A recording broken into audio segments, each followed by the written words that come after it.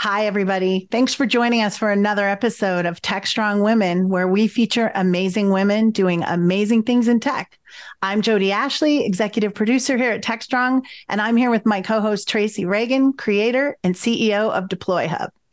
And in her free time, she spends a lot of time working with the Linux Foundation. Before I introduce today's guest, I want to give you a quick update about what's happening here at Tech.Strong.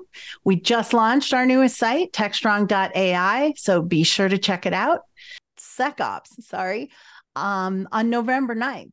You can register for all our events by going to techstrongevents.com and be sure to tune in every day to Tech.Strong TV for great shows and interviews. Hey, Tracy, what's on your mind today? Jenkins. Jenkins is on my mind today. So every couple of years, CloudBees puts out a sort of state of Jenkins report. Right. And this one is pretty astonishing because I think the market would like to tell us or like us to believe for some reason that Jenkins isn't as used as it used to be, which apparently is not necessarily so true. According to this report, the Jenkins project growth over the last 2 years has been an astonishing 79%. Now, why is that an important number? It's an important number because we have to translate that into how many workflows that Jenkins is actually managing. According to this report, they claim that Jenkins still owns about 44% of the CI/CD market. And I'm just going to read these to you because I was blown away by these numbers. The monthly Jenkins pipeline jobs grew 79% between June of 2021 and June of 2023. Wow. That translates from 27 million jobs per month to 48, almost 49 million jobs per month. That's an astonishing number of jobs that Jenkins is pushing across our pipelines. Now, I want to keep everybody, let's keep it real. When we're talking about these Jenkins pipelines, we know that these pipelines are statically defined. So if we think about adding security tooling to those pipelines, like a SBOM, we're talking about updating close to 50 million jobs per month. And a job is basically, I don't know if we could break that down into actual pipeline workflow files. It's probably not going to be 50 million, but it's going to be a whole lot. It's going to be in the millions.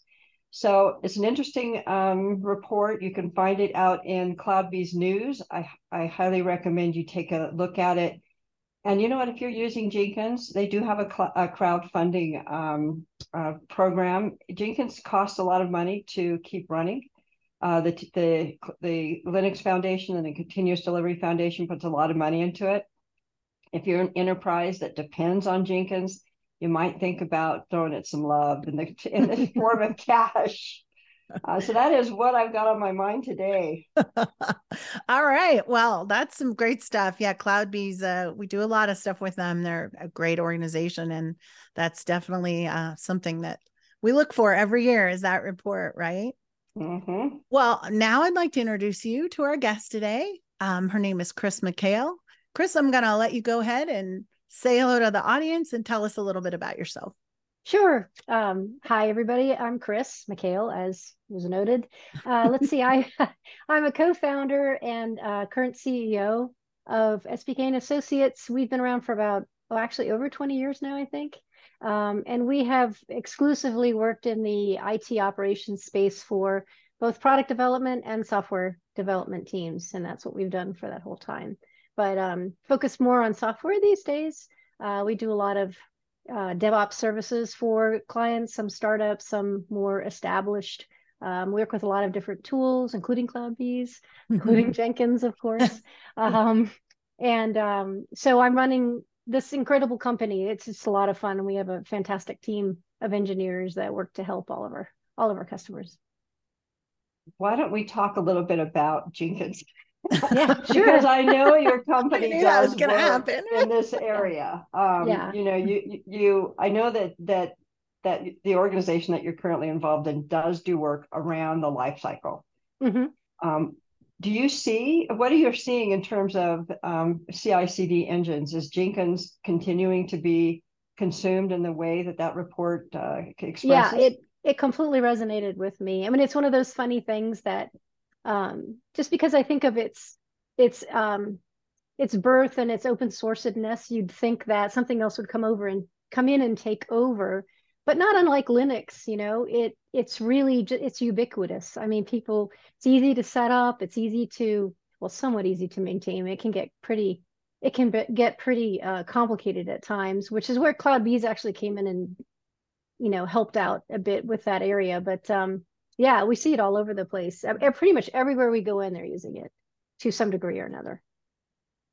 And how do you see teams kind of adapting? My complaint about Jenkins is that it is static. It's not as, we as technologists talk about all this agile development, but our pipelines are not agile. No. And we just keep creating them. Are you seeing new and interesting ways to use Jenkins to address security in the pipeline? I personally have not at this point. I think that the benefit and I guess the bad part of Jenkins is it's free, it's easy to set up. Most people know how to use it. Yeah, so it just knows how to use it. That's exactly key, right. Yep.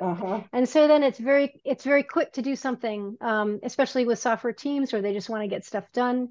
And then security tends to be an afterthought still, no matter how much people talk about DevSecOps.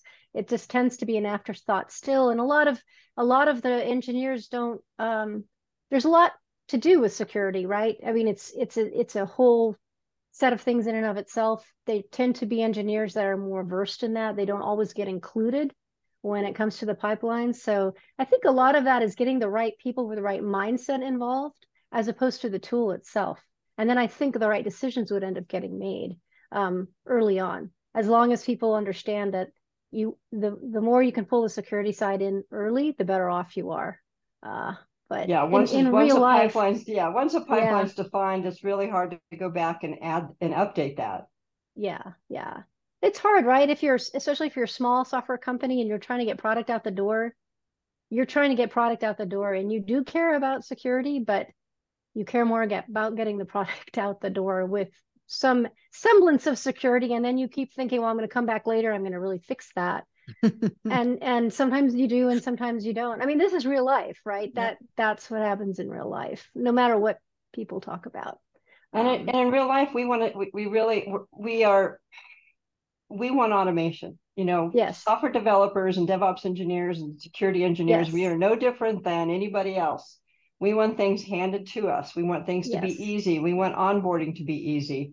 So going back and trying to readdress some of those pipelines to include that is definitely maybe a third or fourth thought, which is why we continue to get stuck in the security problem that we have, and why software itself is so vulnerable to different types of. It doesn't even have to be an attack.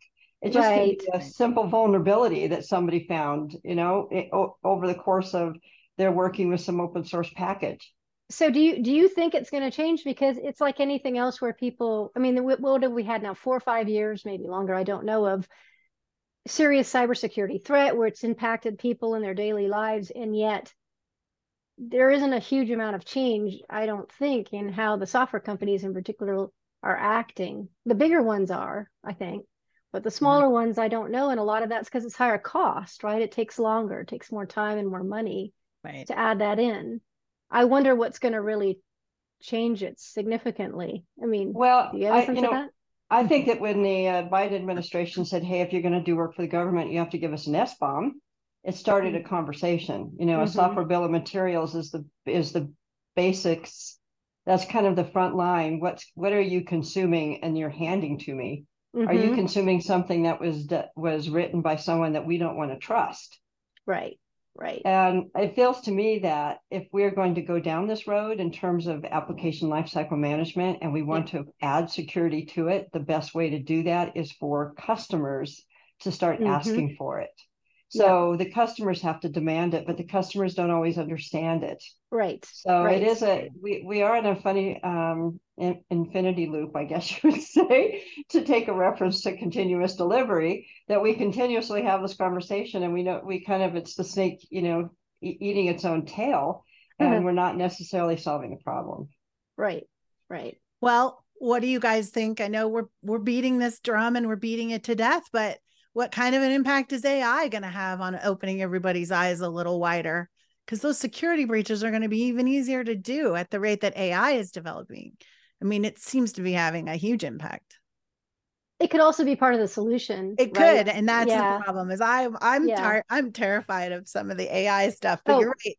So so many am I. people I No, talk to, like you, they Do not stop be me and say, terrified. "But there's also a lot of No. good going on." I was Right? being a little devil's advocate there. Well, there is that flip side, right? Yeah, That it can help in it's real. addressing because it's going to be able to do some of the engineering, if you will. But The then, yeah. And the But then, response time, right?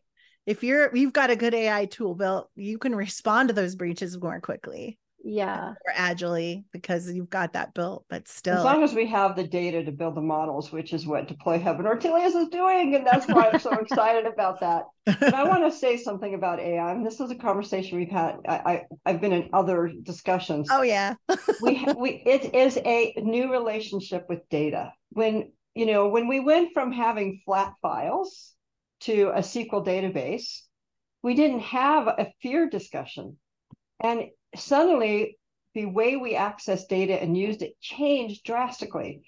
As opposed to reading an entire file, we could get data almost immediately. It changed our relationship with data. We started thinking about how to model data. So this has been an evolution. Now, AI just is a new way of modeling data.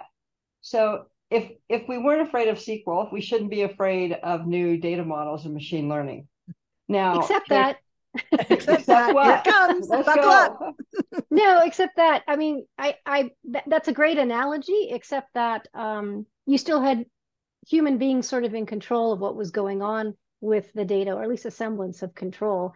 What you have now is you're introducing effectively algorithms and artificial intelligence that is in control of it itself. And so the data seems psychologically, and I think in reality, is going to be outside of our control. It's going to evade our control very quickly, and already has. I mean, we're already seeing the results of that.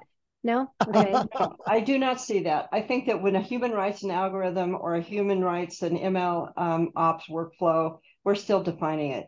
We are still controlling that information.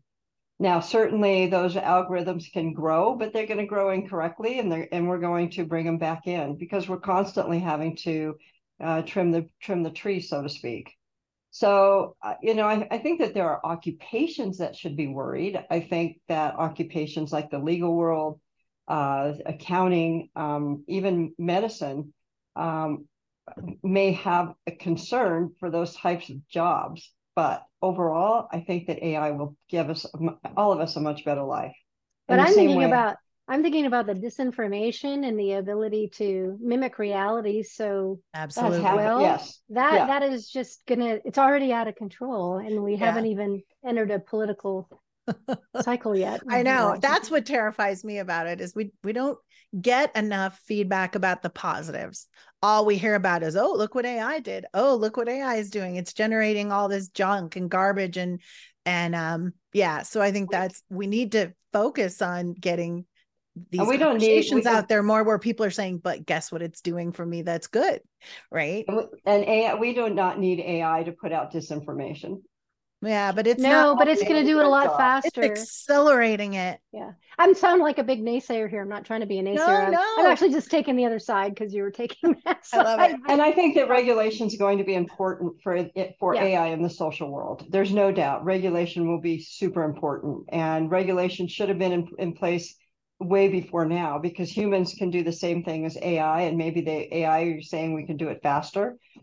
I don't know. I think there's a lot of disinformation that was out there over the last 4 years when AI wasn't there. Yeah. So. True, but they haven't been able to get that under control. So if you just accelerate the cycle, it just makes it harder. That's all. Yeah, so there's some kind of regulation that's going to have to be put in place for that. Yes. But outside of the social networking and that human kind of interaction, which I think social media has a lot of issues. I don't, kids shouldn't be on social media. I read this most amazing book called The Greatest Life. It's written by a couple of Harvard professors, and they talk about the impact of social media on kids. Mm-hmm. And there's some areas that I didn't even think about in terms of the potential damage that it has. And one of them is relationships. Oh, yeah, Mm-hmm. absolutely. How important relationships are to learn to foster and to grow and to establish. And only having relationships through a portal prevents them from really understanding the importance of relationships and growing from it. So yes, Absolutely. we have a lot of issues in technology. We have to I was just, not to digress, but I was reading a book where they were talking about just teenagers and the development of teenagers. I have a teenager, so there you that's part of the go. reason I do it. You're in the thick of it. Yeah, I am, because they were talking about that very fact that, because of the electronics and the way they communicate, they don't actually talk to each other as much as they used to, and so having conversations is actually a skill they're not necessarily developing as fully as perhaps we did, when we were growing up. What's crazy is my kids are in their late 20s, and they didn't get the social media until they were much older than kids today, obviously. But what I see, and hopefully they won't watch this and kill me, but what I see is not just the relationships, but their inability to negotiate and have conversations and advocate for themselves. Because if you can do it on a device and you can do it in an email, but when you have to do it face to face, they cower a bit. And they're like, I can't, I don't want to make anyone upset, and I don't want to create any waves. And I'm like, what? This is okay. You tell them, do this. It's not, they're not going to get angry, and it's a whole bigger, even this generation that didn't, have it from the time they were, 6 and 7. It's just interesting to see the evolution of the development of this generation coming up because of social media, online young stuff. girls and even women, older women, have trouble finding their voice as it is. That's so true, right? It's hard enough, right? So how do we continue to make sure that young women coming through the ranks can find their voice? And in roles like you, Chris, I mean, how did you find your voice? Running an organization like you're running, you must have somehow discovered your voice way early on. Oh, no, I didn't. It took me a really long time. Oh, yeah. Well, and it was really hard, especially in the beginning. There were almost no women in tech, leadership roles. I have this funny story. I always tell people when I was actually doing more of the tech delivery, I would be at a client, and that was back in the day when there was infrastructure, on site, and things would break, right? And so we'd put in a call for something for a server, and then the engineer would come and be sitting in the lobby. And I always went by Chris, not because I was trying to fool anybody. But it was just my nickname since the time I was a kid. And so I would be interacting with them over email, and then I would show up in the lobby, and they would be sitting there, and they would look up when I walked in, and then they would look back down because they couldn't conceive of the fact that I, was going to be a woman, right? And so I walked up, and then they would kind of do a double take, and then they were always very nice. But it was just one of those funny memories that I have throughout the years, or only being, the only woman in the conference room or what have you. So I found it to be, I'm a very transparent person. I found it to be very intimidating in the beginning. And while I always thought of myself as this, a woman who could speak her mind or what have you, I kind of really teach myself just not to care about what, in this case, the men around me, but anybody was thinking. And just to know that I knew what I knew, and I didn't know what I didn't know, and I didn't have to pretend, and I didn't have to try to be like anybody else. I just had to be who I was. And that sounds so simple. And I talked to my daughter about that. And it's so hard, it's so hard. It's so hard. And even she's, I think, a wonderful blossoming, young person, young woman.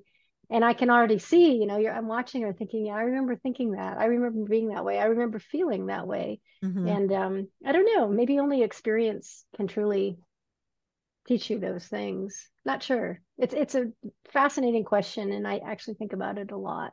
Well, and what's painful about it is you experienced it 20 years ago, and depending on the field, women are still experiencing it today. And Yeah. it's like, my daughter goes through it. She's a director and a producer and an actor. And she'll walk into a room as a young woman and with these much older white dudes, and they just don't really have the time of day. And it's been really, like with your daughter, it's been an interesting journey to watch her go on.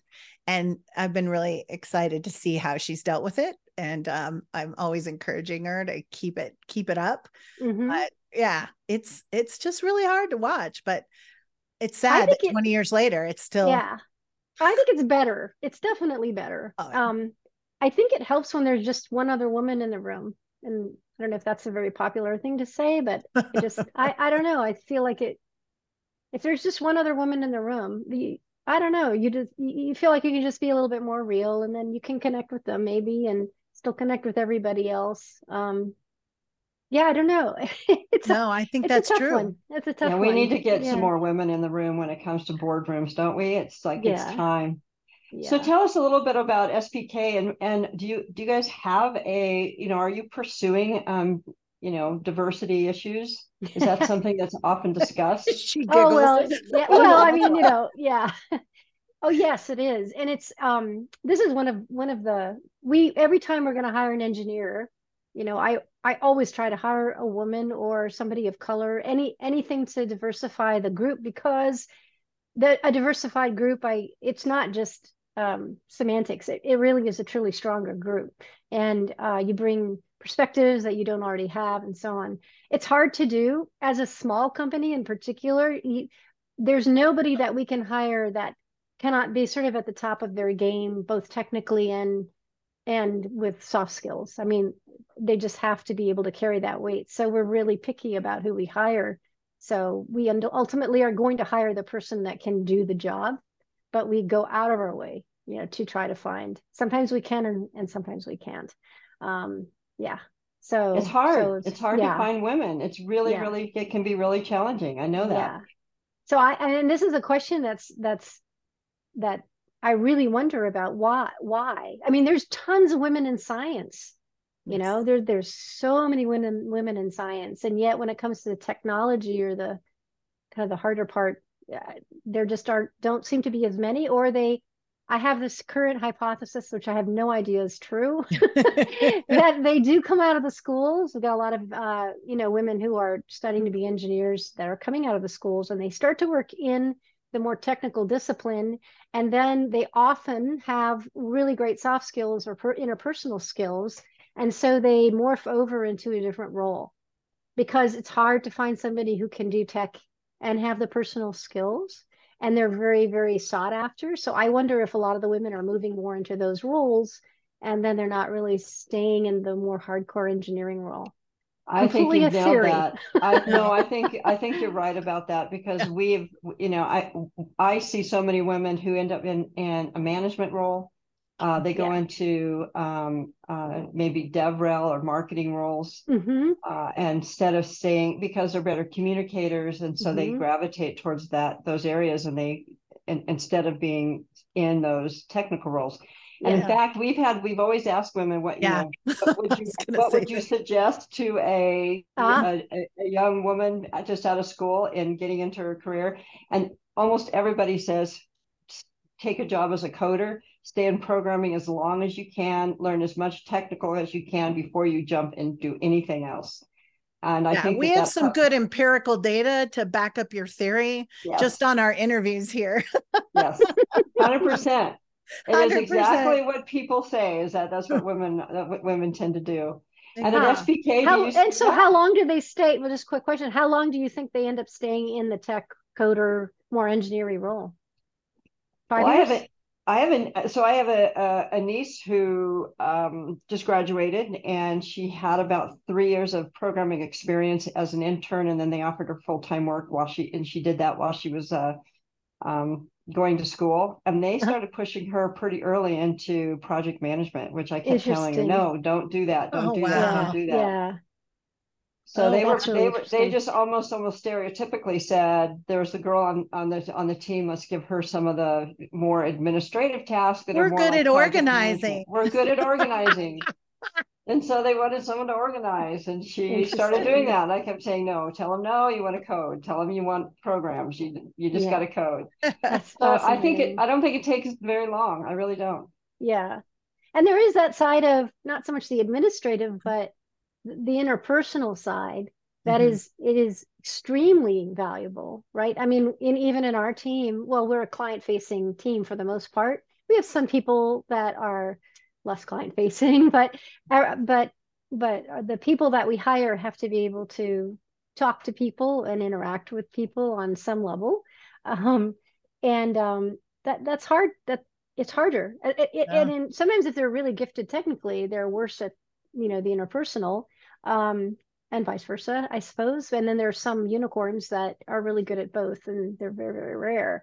And so I wonder, like even project management is about getting people to do the things that you need them to do. So I wonder if it's the administrative side, or is it really more that interpersonal capability of being able to, herd the cats and get people Yeah. to team up into producing something.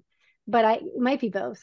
I And think it's keep a Because the mix. keep the yeah, wheels on the rails, keep yeah, things yeah, moving, keep things productive. Yeah, for yeah, sure. yeah. That's the Anyway, kind of categories I've always fallen into, and I enjoy that. I like my yeah, life here is herding a lot of cats around the yeah, world.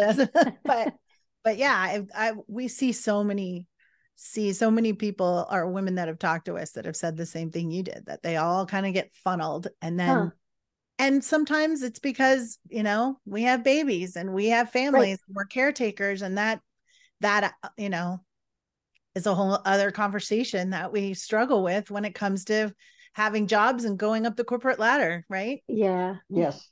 Yeah. Although I would argue that if you really wanted to be a coder and you're coding, it's a very flexible job, right? Because you have to produce. As long as you produce, you can go pick up your kids from this, Exactly. school or It's a whatever.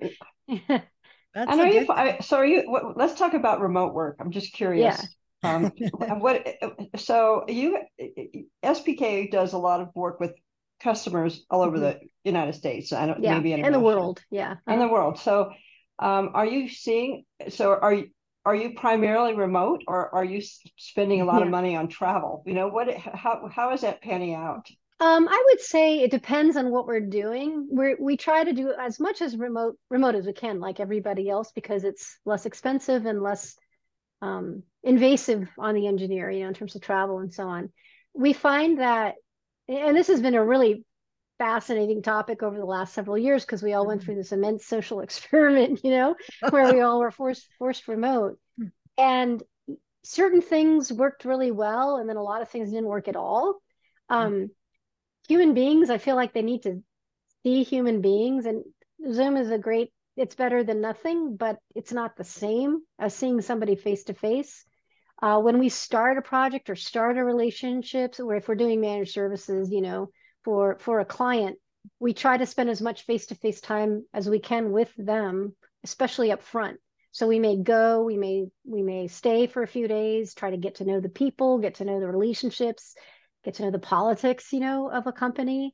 And then we won't just stay remote. Then we'll parachute in every, some sort of frequency. If we can get an engineer, kind of like a lead engineer, we call them primary engineers, that's local to that company, even if they're not necessarily doing all the work or it's not their skill set, if they're their representative, they can go on site, even if it's for a day, and they can just sit there and talk to people, because it's amazing how many people will come up and just start talking to you about stuff that they won't tell you. They won't enter a ticket, they won't ask a question, but if you're sitting there, they'll come over. And then we found during COVID that it was challenging to maintain those relationships to that really high level without being able to visit people. That's at least been our experience. I think it depends on the kind of tech that you're doing for people, but that our kind is a helping kind, I guess. So it helps to be on site It some. kind of goes with that, the book I was reading, The Greatest Life. Relationships are so important, Yeah. and it's hard to build them through an hour Zoom meeting or even a 15-minute Zoom meeting in a Yeah. stand up. Yeah. So it creates kind of an interesting puzzle for companies like yours who Yep, have engineers who don't want to have to be getting on a plane that's right. on a Sunday night and coming home on a Friday night and just Right, barely having a day at home, which right. makes it really, really hard. And we really Welcome to don't my do that. life. Oh yeah. We That's what won't my really. husband does. That's what my husband's like. He travels so much. Yeah. Wow. Yeah, It's we try not to do, we don't do that. I mean, we really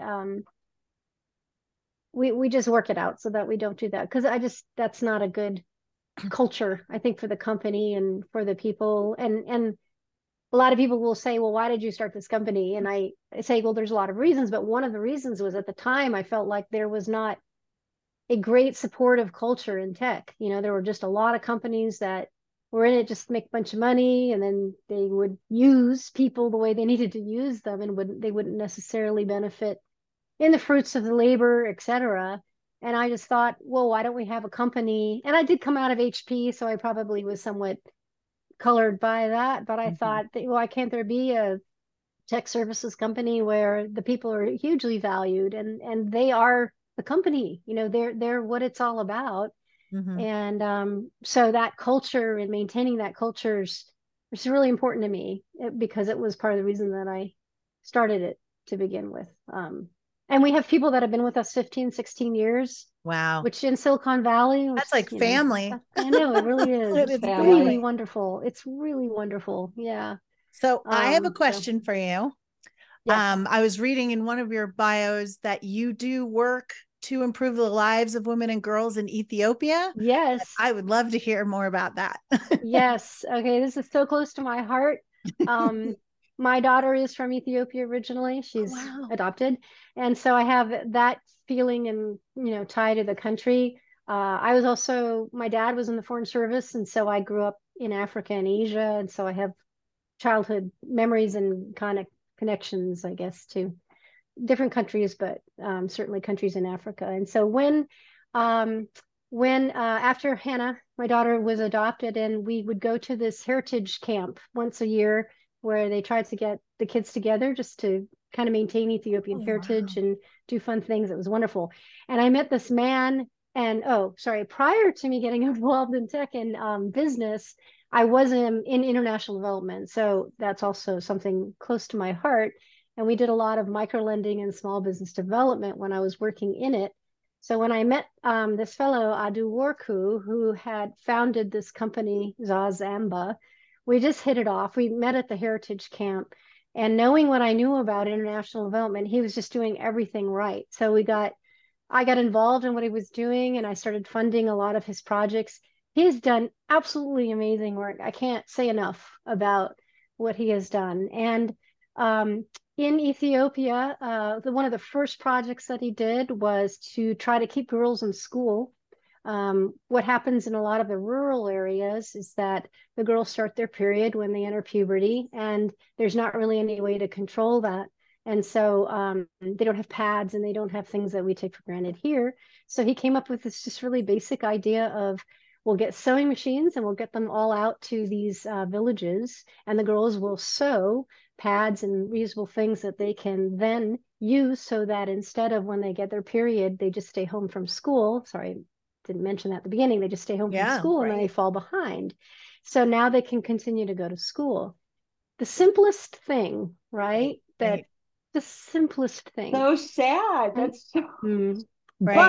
but his work has been fantastic. And so he started it, and now the girls train each other and they go to different villages themselves. It's It's like he amazing. planted these seeds. So that was one thing he did. He also, teff is the grain in Ethiopia that is used to make injera, which is one of their basic, if you ever had Ethiopian food, you've had injera.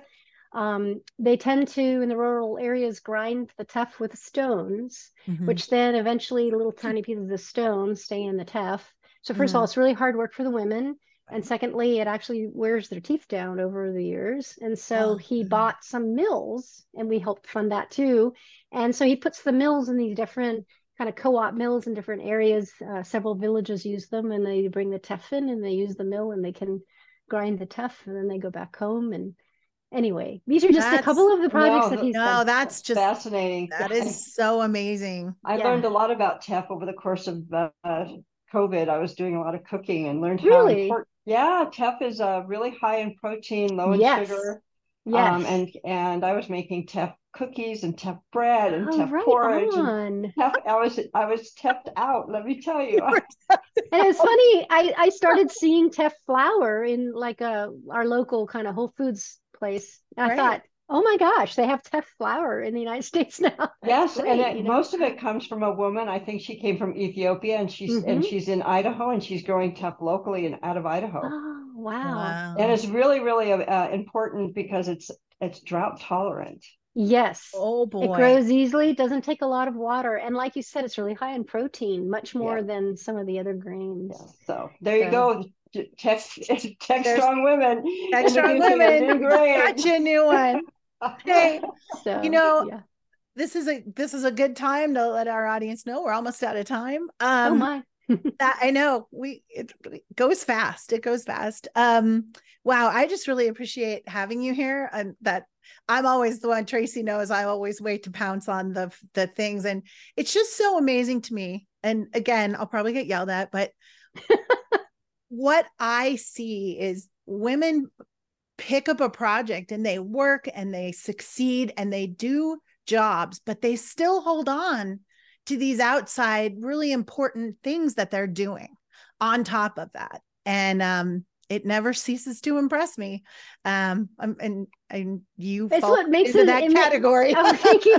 But it's what makes life so rich, right, doesn't it? I mean, it's what makes it all balance, right? It's balance. And we all need it. And COVID messed it a lot up. And it's been, I know I personally have struggled to get it back. So I just love hearing stories about, I didn't know any of the stuff about TEF. I know that there's a lot of girls around the world struggling because they have periods, and whether it's water sources so they can go to school and have hygiene, or whether it's supplies that they need. It's just great to hear people that find a way to make things work. And if you guys feel like it, Zozamba, Zozamba, they have a website and they do take donations. Awesome. If you want to donate to something that's going directly to people and helping people, it's just wonderful. That's amazing. Well, thank you so much for being with us today. We really appreciate it. It was an absolute pleasure to meet Tracy, you. Tracy, wonderful meeting you too. Yeah, and Jodi both. Thank you. And Michael, thanks for staying with me and making sure I got Chris on the show. I appreciate it. Thanks to everybody for watching. Stay tuned for some more great programming from Tech.Strong TV. Have a great day. Thank you. Thanks.